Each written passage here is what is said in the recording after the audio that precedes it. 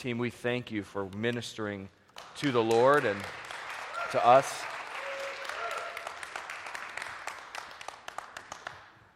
We are grateful for you. So, what we pass on to our children is important, right? Right? So what your parents passed on to you has had an effect on your life, whether they passed it on well or not so well. What you pass on to your kids will matter to them. We all live in the reality of some type of inheritance that we have. And some of us, it was a great inheritance, some of us not so great. The good news is in Jesus, He's giving us a brand new inheritance. He's giving us of Himself. He's transforming our lives more and more to Him. But what we give our kids is important. And I think oftentimes, what in my life looks like passing on things to my kids is what I call bedtime theology, right? You have the whole day, you're living your life out, you're teaching them about Jesus, but at night when you're tucking your kids in, you have an opportunity really to pass on some good theology. I remember times falling asleep at night as a kid, kind of processing through what I learned about God that day and, singing the songs that I was taught or kind of meditating on what I had learned or what I had picked up this day. And this bedtime theology is pretty powerful. During this week, I had an opportunity to impart some bedtime theology for my 4-year-old daughter. Actually, it wasn't really at bedtime. It was in the middle of the night. And she was having a hard time because she had a bad dream. She woke up and had a bad dream. Now, sometimes she wakes up and, is yelling and whatever, and I go and I say, "What's the matter?" She said, my blankets are messed up. And I'm not about getting up in the middle of the night to fix her blankets. Like, you're 4 years old. Is that really, y'all looking at me like I'm a jerk. Like, you're 4 years old, pull the blanket over yourself. You can do this, right? But this week she was having a hard time. She said, "I had a bad dream. I was dreaming that the wolves were coming to get me." And so over this 2-hour or so long process of getting her back to sleep, we had some opportunities. I said, "God, what do you want to teach her?" So we talked about the devil is trying to trick you because there's no wolves coming to get you, right? Pretty sure, like in Tonawanda, there was a fox. I saw a fox several times during quarantine, but even he's not getting in the house, and he's not that interested, and it's not a wolf. And then she fell back asleep and woke up. In the process of trying to fall asleep, she saw spiders everywhere. She has spiders in her room. I don't know why that is. Almost every night we kill one before she falls asleep, but she thought there were spiders everywhere. And I said, again, the devil's trying to trick you. I said, but let's not concentrate on what he's doing. Let's talk about Jesus. So I told her, I said, listen, the Bible calls Jesus a lion. He's like a lion, and so there's no spider, there's no wolf, there's no nothing that's going to prevent Jesus from coming in and rescuing you. You can trust in Him because He is a lion. He will take care of you. How many know that's good theology to fall asleep to? Right? If you're related to the lion, if you're the son of the lion, the daughter of a lion, if the lion's with you and he's on your side, you can sleep nuzzled up in that mane, and it's not scary to you. That's comforting. And so I was pretty sure, because eventually she fell back asleep, this would be good. We got some good bedtime theology. And she reflected that the next morning. She was talking to me about, I said, "How'd you sleep?" She said, "Good. The devil was trying to trick me." Okay, good. She got that part. The devil's no good. He's trying to trick you. The spiders and the wolves are not going to come. And she said, "Yeah, and Jesus is a tiger." And I was like, all right, something got lost in translation here. But if you believe that Jesus is a tiger, close enough, I'm not going to challenge that one. Whether he's a lion or a tiger, it's not exactly biblical, but you got the picture, right? Jesus is a tiger. And I don't know if maybe that's for somebody in here, that the next time you're falling asleep or the enemy wakes you up and he's coming at you with how you failed that day, or he's coming at you with the worries of life, or he's accusing you in some way, or maybe even causing fear in your life. You're not afraid of wolves, but you're afraid of something else. Maybe you could just whisper, "Doesn't bother me because Jesus is a tiger." It'd probably be a good book, right? Sometimes we feel like we need to get our theology right in order to do what God's called us to do. So we can even have our theology off and it still works. And that's not heresy. It's just God is that good. Because if you had to have perfect theology for Jesus to work in your life, every one of us would be in trouble. Right? He's growing our theology. Right? He's growing our understanding. But what we pass on is really important, and especially at bedtime. And I know there's this common prayer, but most of you can quote it. It's, "Now I lay me down to sleep. I pray the Lord my soul to keep. If I should die before I wake, I pray the Lord my soul to take." Isn't that a great prayer to pass on to 4-year-olds? Like, I get the beginning part, like, "Now I lay me down to sleep, I pray the Lord my soul to keep." Like, God, I'm just entrusting my life to you, my heart, my body, everything to you. But then it switches to, "And if I should die before I wake." How many 4-year-olds fall asleep every night, or should fall asleep every night thinking, "Tonight might be my last night"? That's not exactly a way to send kids off to sleep. And I don't know, there's all different versions of this prayer, and the original probably didn't reflect that, but sometime in the mid-1700s, that became a very popular way to pray in English, because it rhymes. Sometimes if it rhymes, doesn't mean it's good to pass on to kids, right?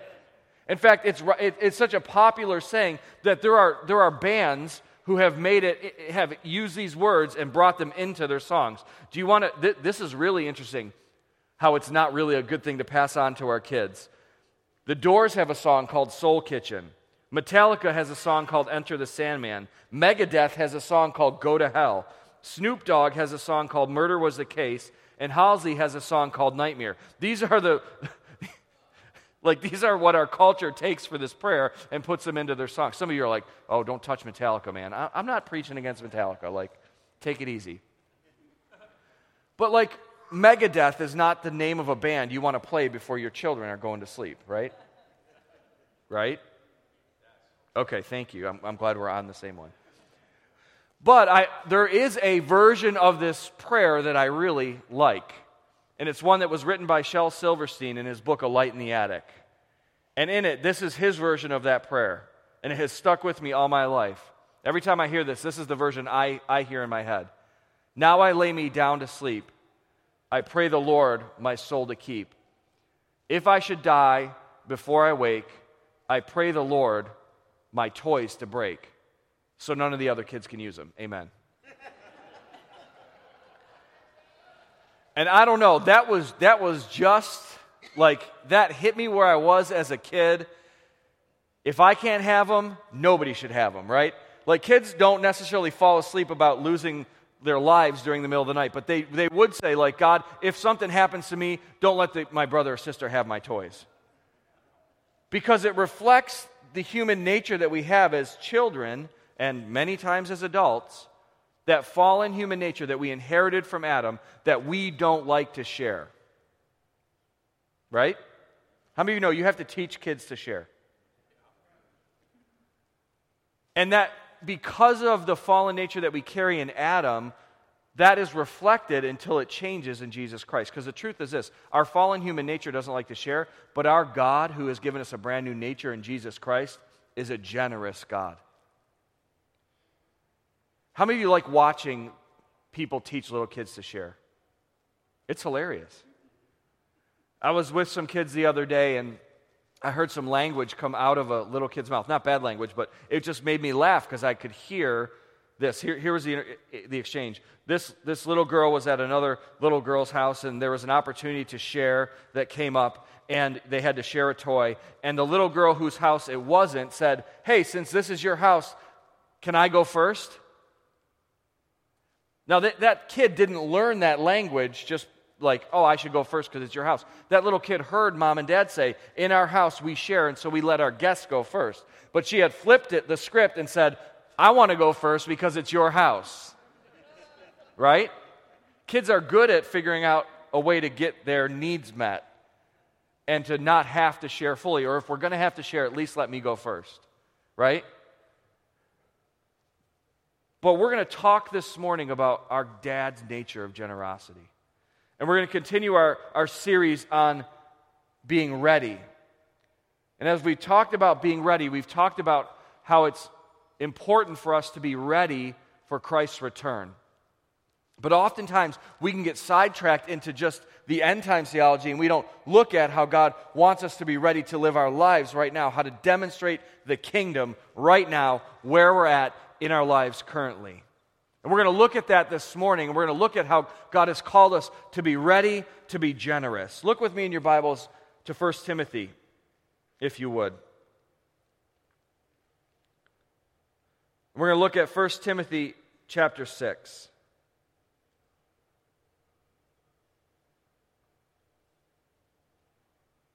In 1 Timothy chapter 6, in verse 17, it says this.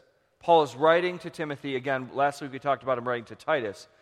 Similar situation. Timothy is a apostolic leader. He's been sent to Ephesus to lead the church there. And Paul is writing to him saying, this is how you ought to teach people to live. As you're developing the church with Jesus, as you're appointing elders and leaders in the church, teach the people this. Teach those who are rich in this world not to be proud and not to trust in their money, which is so unreliable. Their trust should be in God, who richly gives all that we need for our enjoyment. Paul is highlighting the nature of generosity. He's saying, listen, if you have something, oftentimes we are tempted as human beings to think that we have earned that. And if we've earned it, then we put our trust in it. Think about it in your life. Hopefully there was a time in your life where you drew some money out of the bank and you got the receipt back for how much was in your checking account, and it was like, oh, that's pretty good. I like that, but the problem is we're tempted when that's high to think that somehow our trust should be in the resources rather than in the resource giver. Or we even in the middle of that, like, oh, well, my trust isn't in the resources, but our trust is in the resource giver, and we think we are the resource giver. The truth is this, everything that we have comes from our Heavenly Father, who is generous with us. And we ought to be able to put our trust in Him.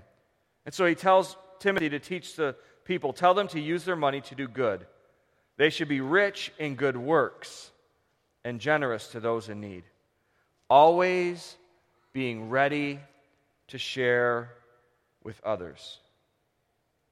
Always being ready to share. Always being ready to share. If we're going to be good at sharing, we've got to get ready to share.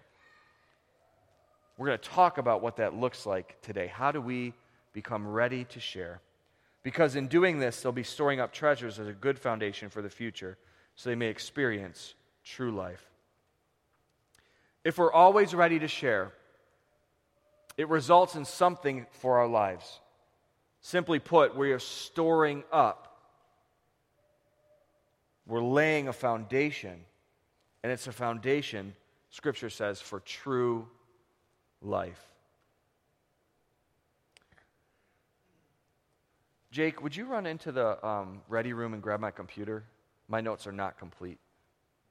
Whatever version this morning that got onto this iPad, I preached off my computer at the early service, and whatever version got on this iPad is not complete. So I'm looking at my notes going, I'm missing some really good stuff. How many are willing to wait a minute or so we can get all the good stuff?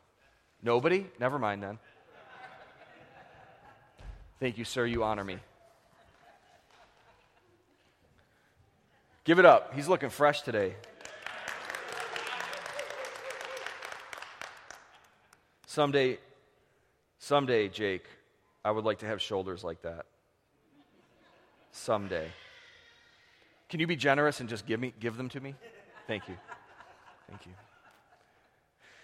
Usually when we talk about generosity, we're talking about financial resources, right? When we think of generous, when you think of a generous person, you think of somebody who's generous with their money or something that they're willing to give, some goods that they're willing to give. That's a classic mindset of generosity, and generosity does have to do with that.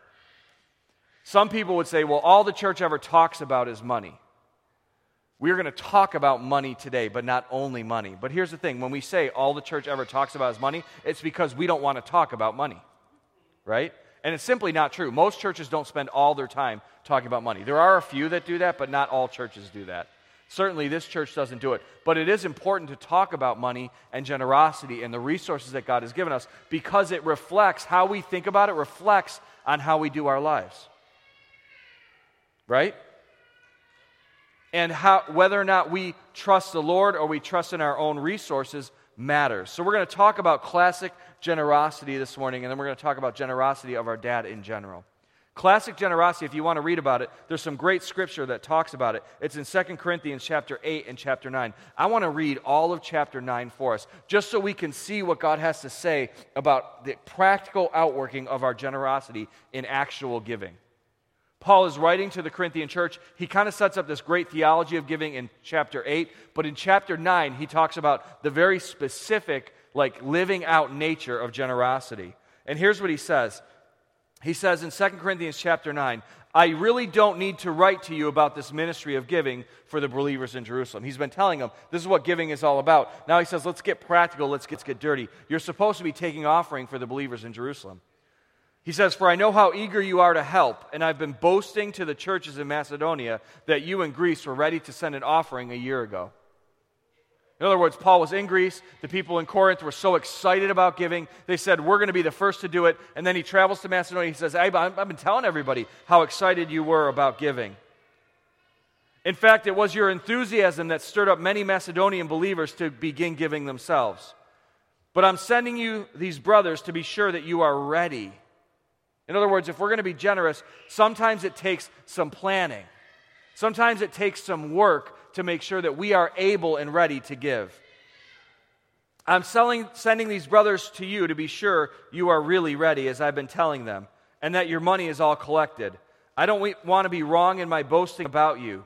We would be embarrassed, not to mention your own embarrassment, if some Macedonian believers came with me and found that you weren't ready after all I had told them. So I thought I should send these brothers ahead of me to make sure your gift that is promised is ready. But I want it to be a willing gift, not one given grudgingly.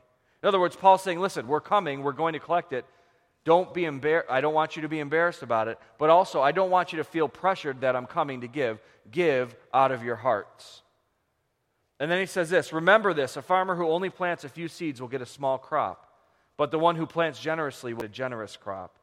You must each decide in your heart how much to give, and don't give reluctantly or in response to pressure, for God loves a person who gives cheerfully. And God will generously supply all you need. And then you'll always have everything you need and plenty left over to share with others. As the scriptures say, they share freely and give generously to the poor, and their good deeds will be remembered forever. Paul is quoting from Psalm chapter 112, verse 9. He's saying, listen, I want you to remember, this isn't just a principle for you in church. This is a God principle for all time. In the Psalms, the psalmist wrote, they are always share freely and give generously to the poor, and their good deeds will be... You read the rest of that verse, it says this, and they will have influence and honor. In other words, how we live with generosity, how we live with our money, how we live with our resources, and whether or not we plan to be ready to give matters to the inheritance that we pass on, not just in a monetary way, but in an influence into the next generation kind of way. It matters to the generations that come after us how we live this generosity principle. And he says this, for God is the one who provides seed for the farmer and bread to eat. And in the same way, he'll provide and increase your resources and then produce a great harvest of generosity in you. Yes, you'll be enriched in every way so that you can all be generous. And when we take your gifts to those who need them, they will thank God. So two things will result from this ministry of giving. The needs of the believers in Jerusalem will be met, but also they will joyfully express their thanks to God. And as a result of your ministry, they will give glory to God, for your generosity to them and to all believers will prove that you're obedient to the good news of Christ. And they will pray for you with deep affection because of the overflowing grace that God has given you. Thank God for this gift, too wonderful for words. Can you imagine thinking about generosity and the gifts that God has given us that we get to give to others and not having any words for it? I mean, what kind of just real monetary generosity would someone have to pour out into your life for you to be at a loss for words? Some of you are like, well, I'm a very simple person. I don't need anything. Just think for a minute. What kind of generosity would you need to experience that would just take your breath away? That's what Paul says we are able to do in Christ, literally with our resources. So real quick, just want to go back over that chapter with you just briefly, because it's talking about regular giving. God tells us ready to give. Make sure the gift you promised is ready. And make sure that it's a willing gift and not a grudging gift. Because if we will plant generously, if we are willing to be generous people, we will receive a generous reward. And God will provide all for us that we need, and here's the promise: there will always be plenty left over to share. In other words, if we will commit ourselves to generosity, we don't have to worry about God giving us enough to share with other people. But it starts with us recognizing that God himself is generous and that we ought to live that way. And he says literally there are two things that result from it. One is this: it's our needs met. Some of us like to be generous when it meets a need, right? Like we'll give to somebody who has a need. We will fight for them because we feel good about it. But the truth is this: God isn't just calling us to give because there's a need. Because the needs will be met. Paul says the believers in Jerusalem will have their needs met if you give. We can meet the needs of others, but there is more to it that God wants to do. He says this, that the people who receive will explode with joy for God's generosity. And he says they will give glory to God, and it will prove our obedience to the gospel. So when somebody says, all the church ever talks about is money, we don't need to talk about it. No, in fact, we do need to talk about it, because what we do with our pocketbook matters to whether or not we believe the gospel and the testimony that we give. And I'm not saying this to because we need money or we need offering today. I'm literally saying this because the gospel, how we believe about God matters to whether or not we live out the gospel. And one of the things that God is primarily concerned with is that we know and understand that he is a generous God. That's the primary place that the enemy attacks us. He says, is God really that? Remember in the garden, God gave Adam and Eve everything they would need to eat? Everything they needed. They could eat from anything. How many of you know that's generous? God gave them a buffet. Anything you want, go ahead, just don't touch this one thing. And Satan, in attacking them, attacked God's generosity. He says God doesn't want you to have it because he knows you're missing out on something. And so the enemy comes and attacks God, and he literally attacks gospel witness by causing us to be ungenerous people. Whether or not we are generous gives testimony to the gospel in our lives. Don't worry, I'm not asking for a big offering at the end of this. You're all looking at me like... But he also highlights in doing this that generosity is not just about money. It's about the gospel. And it's about generous hearts. See, generosity is more about the position of our heart than it is the position of our pocketbook or our wallet. Generosity is more about the position of our hearts than it is about the position of our pocketbook or our wallet. Because God isn't just generous with resources. God has been generous to us in incredible ways with some other things as well. God has been generous with us with grace and with mercy and with forgiveness. 2 Corinthians 8:9 says this: "You will know the generous grace of our Lord Jesus Christ. Though he was rich, yet for your sakes he became poor, so that by his poverty he could make you rich." In other words, Jesus poured out all of himself for you and for me. And it says this: it was the generous grace of our Lord Jesus Christ that caused him to do this. He was willing to extend grace to a people that didn't deserve it. He was willing to pour out himself in a way that gave everything that he had so he could be made rich spiritually in him.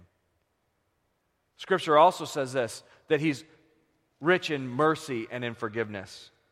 In Matthew chapter 18, we have a classic example. When somebody says Matthew 18, most believers think of the thing that Jesus taught in the beginning of the chapter where he's like, hey, if you have to confront a believer, this is how you do it. How many of you have read Matthew 18? Am I the only one? Oh, I got a sermon to preach on. Matthew 18 is, how many of you are confrontational people? You wake up every day and you're like, I want to read Matthew 18 because I want to know how to do confrontation today. Like, that's my theme verse. God, you wake up and you gird up your loins. Come on, every day is a fight. I'm going to confront my wife or my husband first, and then I'm going to confront every other person you're just that kind of person. How many of you are the kind of person that you have to read Matthew 18 because you got to like build yourself up to do confrontation?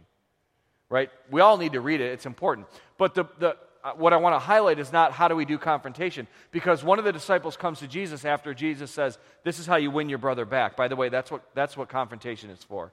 Confrontation is not to prove yourself right. It's to win your brother back into fellowship with God and with you. But then the disciple says, well, Jesus, how many times should I forgive? Right? Because that's the purpose. You want reconciliation. And he's like, how many times should I do this? And Jesus tells this amazing parable of the unforgiving debtor. What he says is this, and I'll just paraphrase it. He says there's a man who owed millions of dollars to his master. Millions. I mean, that's not the word he used, but that's like in our terms, millions of dollars. And he comes to his master. He says, I can't pay it. Would you forgive me? Begs him. And the master says, sure, I'll forgive your debt. And then that same servant goes to another servant who owes him thousands of dollars. And he says, pay me what you owe me. And that servant in the same way says, I can't pay it. Would you please give me some time to pay it? He doesn't even give him the time to pay it. He says, no, I'm going to throw you in jail until all of it's paid. First of all, counterintuitive, right? Because if you're in jail, you can't make the money to take care of it. But Jesus was telling this parable not to talk about money and how to do credit and all that kind of stuff. He was saying literally, this is how many times you should forgive. You should be forgiving in every circumstance abundantly because you have had generous forgiveness given to you. He said to his disciple, you have to understand how much you've been forgiven so that you can forgive. Jesus says we ought to be generous in our forgiving nature because we have been forgiven so much. But the truth is this, many of us don't believe that we've been forgiven from that much. We live like Jesus is an add-on to our lives. Like we know that we can never pay the debt, but it's not really that big in our lives. We don't live it every day. And the reason we can tell, or the way that we can tell, is because we are not generous in our own lives with forgiveness to those who offend us. Jesus said it's a small thing to forgive other people when we understand how much we've been forgiven.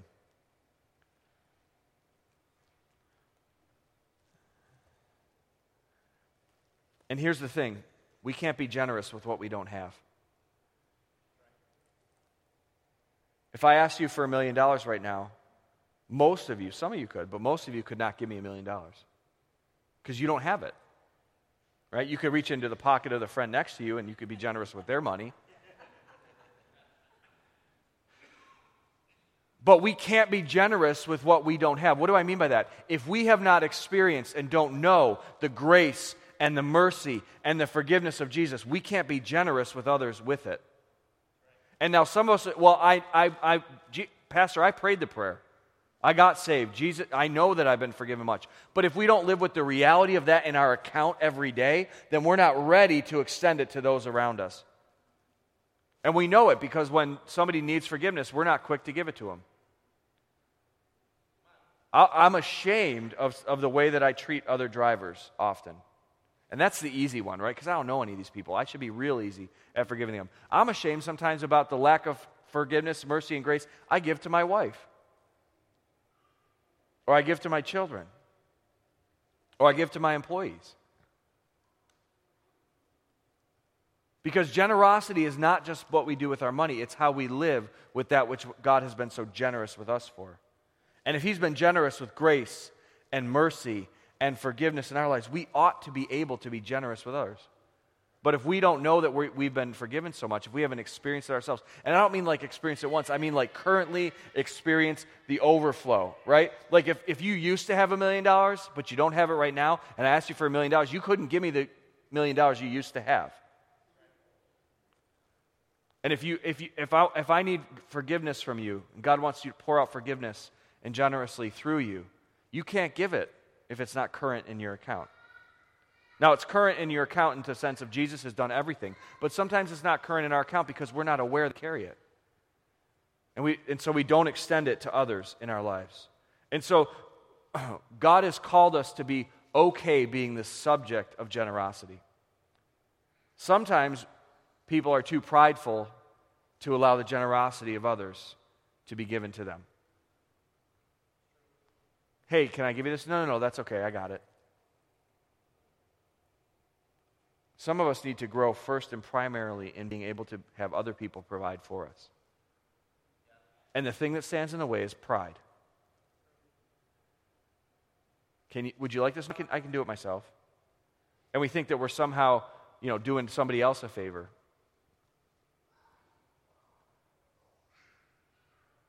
We need to be good at being the subject of generosity, being the object of generosity, somebody pouring out into our lives, because it recognizes a need that we have for the generosity of God.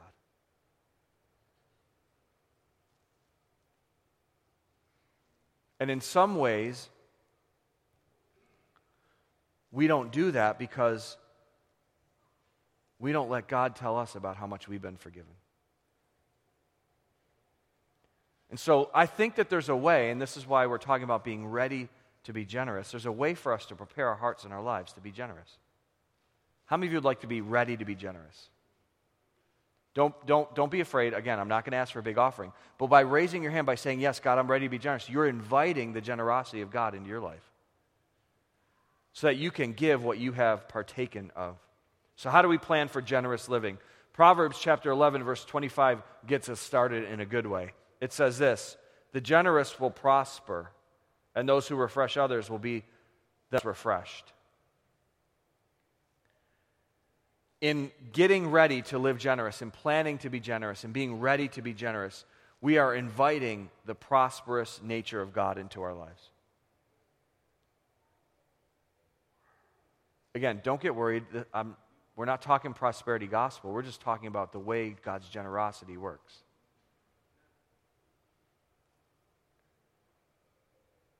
God always, because of the nature of his generosity, prospers the generous. Isaiah 32:8 says this: but generous people plan to do what is generous, and they stand firm in their generosity. In other words, like, you put that extra $100 in your wallet and you start looking for people to extend that generosity to. If it's grace and mercy, you put that into your account. You experience the grace and mercy and favor and forgiveness of God every day so that you are looking for people who need it to extend it to. Do you know there's a whole generation of people who are just waiting for a man or a woman of God to tell them that they are forgiven?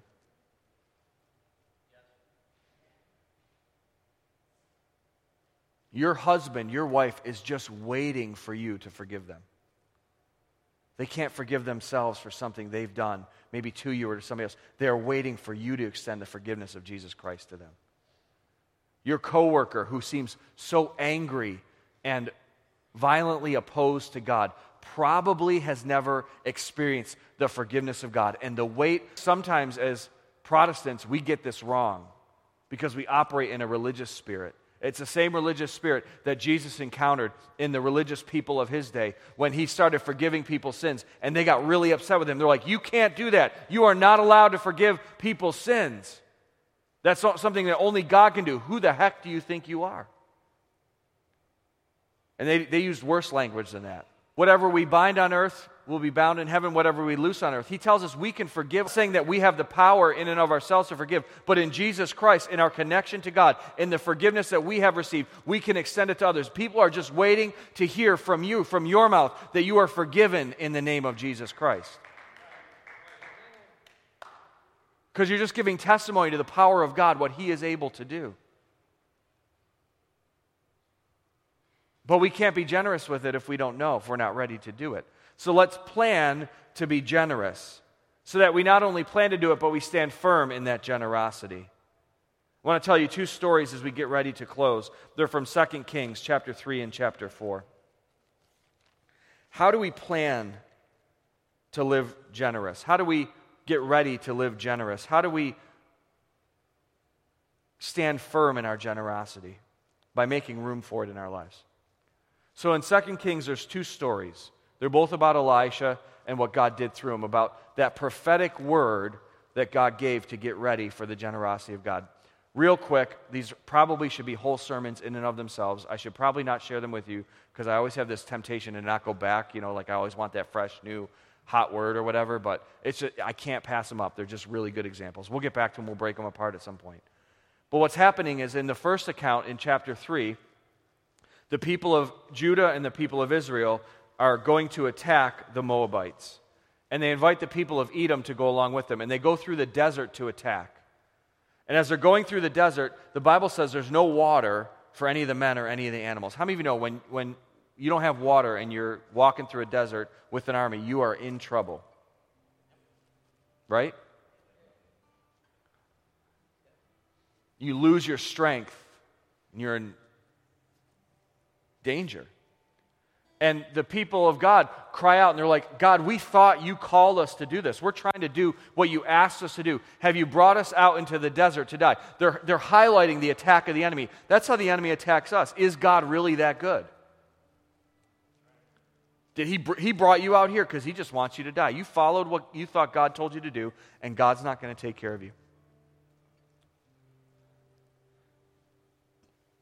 And the king of Israel cries out, like, what in the world should we do? He declares the talk of the enemy. Has God just brought us out here to die? And the king of Judah, King Jehoshaphat, says, no, there's one here, Elijah. There's a prophet who can tell us what God's saying. And so they brought the prophet out, and the Bible says they were playing music, actually.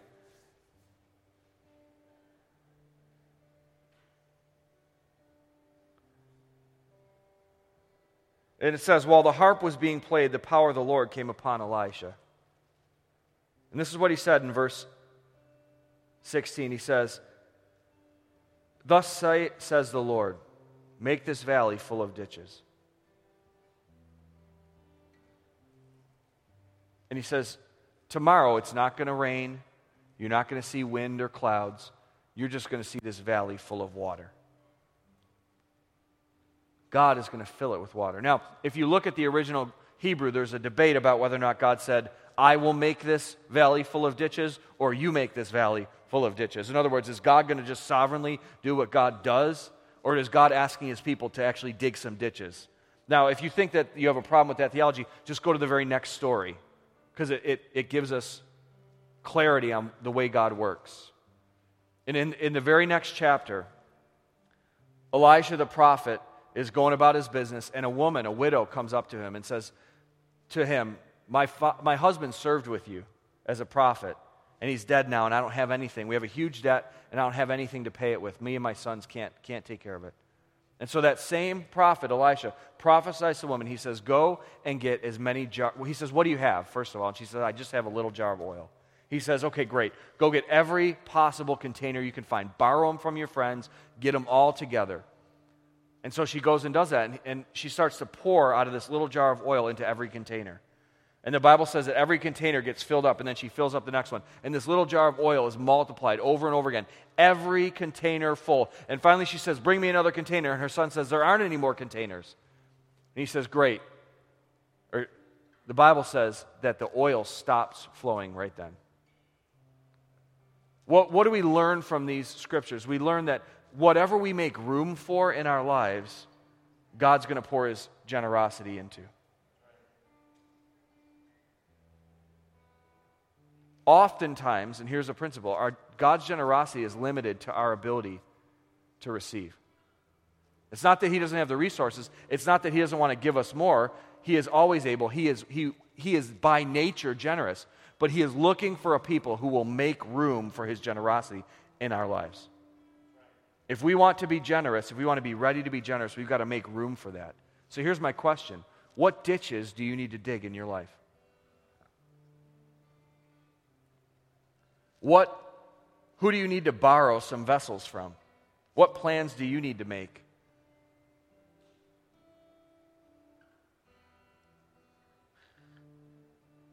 Because again, if we're going to be generous, we've got to have an experience of God's generosity ourselves. We can't give what we don't have. So maybe for you this morning, you need to dig a well, you need to dig a ditch, you need to borrow a vessel of forgiveness.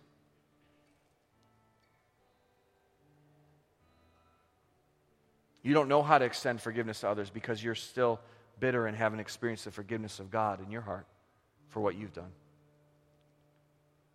Maybe you want to be generous to give. And yet the well or the ditch that you have for God's generosity is only this deep. And he's saying, would you believe me for more? Maybe there's some mercy that you need to extend to your boss or your coworker or the person sitting next to you. And God wants to pour it out generously, but you got nothing to give. Let's start this morning by allowing God to pour out generously into our lives so that we can give to others. Would you close your eyes with me? Just let me ask you that question one more time. Where do you need to make room for the generosity of God for you? So that we can be ready. So we can take God at His word. So we can trust Him that He is generous. So we can demonstrate that we believe the gospel. That He will provide all of our needs. That our trust is not in our own resources.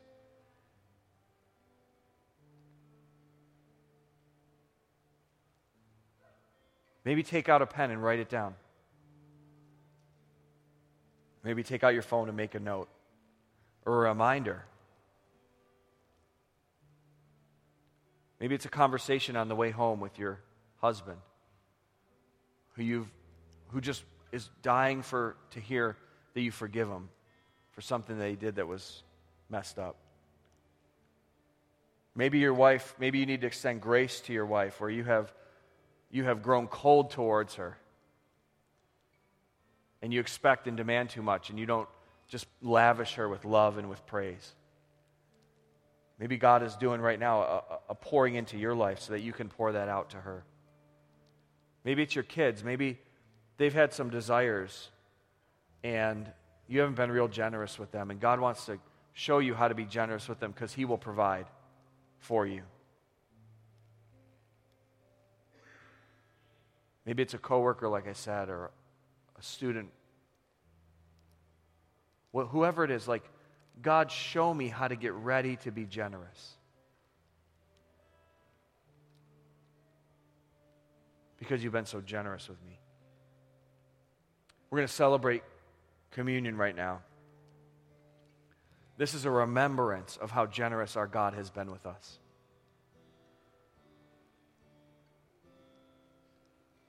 If you take out the elements right now, just by way of reminder, pulling the clear tab first and taking out the bread makes it easier not to spill. We celebrate an open communion here, which simply means this: if you have a relationship with Jesus, you're eligible. Is there anybody that doesn't have elements? We can get those to you. Can I have an usher grab a few elements? They are coming your way. You guys see who needs them? Great. It's okay, we can wait. Do the Bills play today? At 1? I don't even know. I need to stop watching the Bills so I don't lose my salvation every week. Oh, they're playing the Jets at 1? We don't need to watch that game.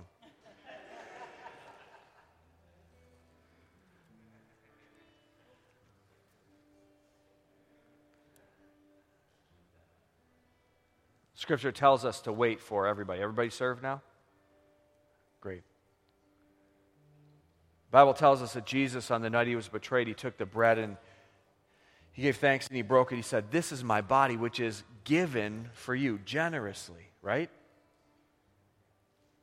Then He took the cup and He said, "This cup represents a new covenant established in my blood. So often as you eat this bread, as often as you drink this cup, do it to remember." We are remembering the generosity of God. We are confirming it. Even in doing this, we are getting ready to be generous with others. Listen, there's no grace that comes into your life by eating the bread and drinking the juice. But there is grace that comes into our lives as we remember what they mean, what Jesus did for us. It's literally an opportunity to experience the grace and mercy and celebrate the forgiveness of God so that we can be generous with others. So it makes no sense to do this and not regard our brother or sister. It makes no sense to do what we're about to do right now and not live out the generosity that we just determined that we were going to live out. So let's not be hypocrites. Let's be joyful experiencers of the generosity of Jesus. Jesus, we thank you that in your generosity you gave of your body and of your blood so that we could be reconciled to you, so that we could have relationship with you, so that we could walk with you, so we could have forgiveness of sin and freedom from the power of death, hell, and the grave, that you are the one who made it possible by your generous giving. We receive it again, afresh today. And as we do, Father, I pray that a spirit of generosity would come over us, realizing how much you have done for us, and that we would be the first to extend that generosity to others around us, in word, in deed, in forgiveness, in mercy, and in finances and resources and time. We thank you for your generosity that you poured into our lives. We celebrate it, and we look forward to your coming. In Jesus' name. Let's eat and drink together.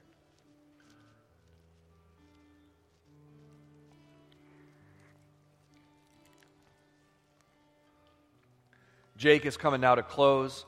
I pray that as you go as people who are full of the generous nature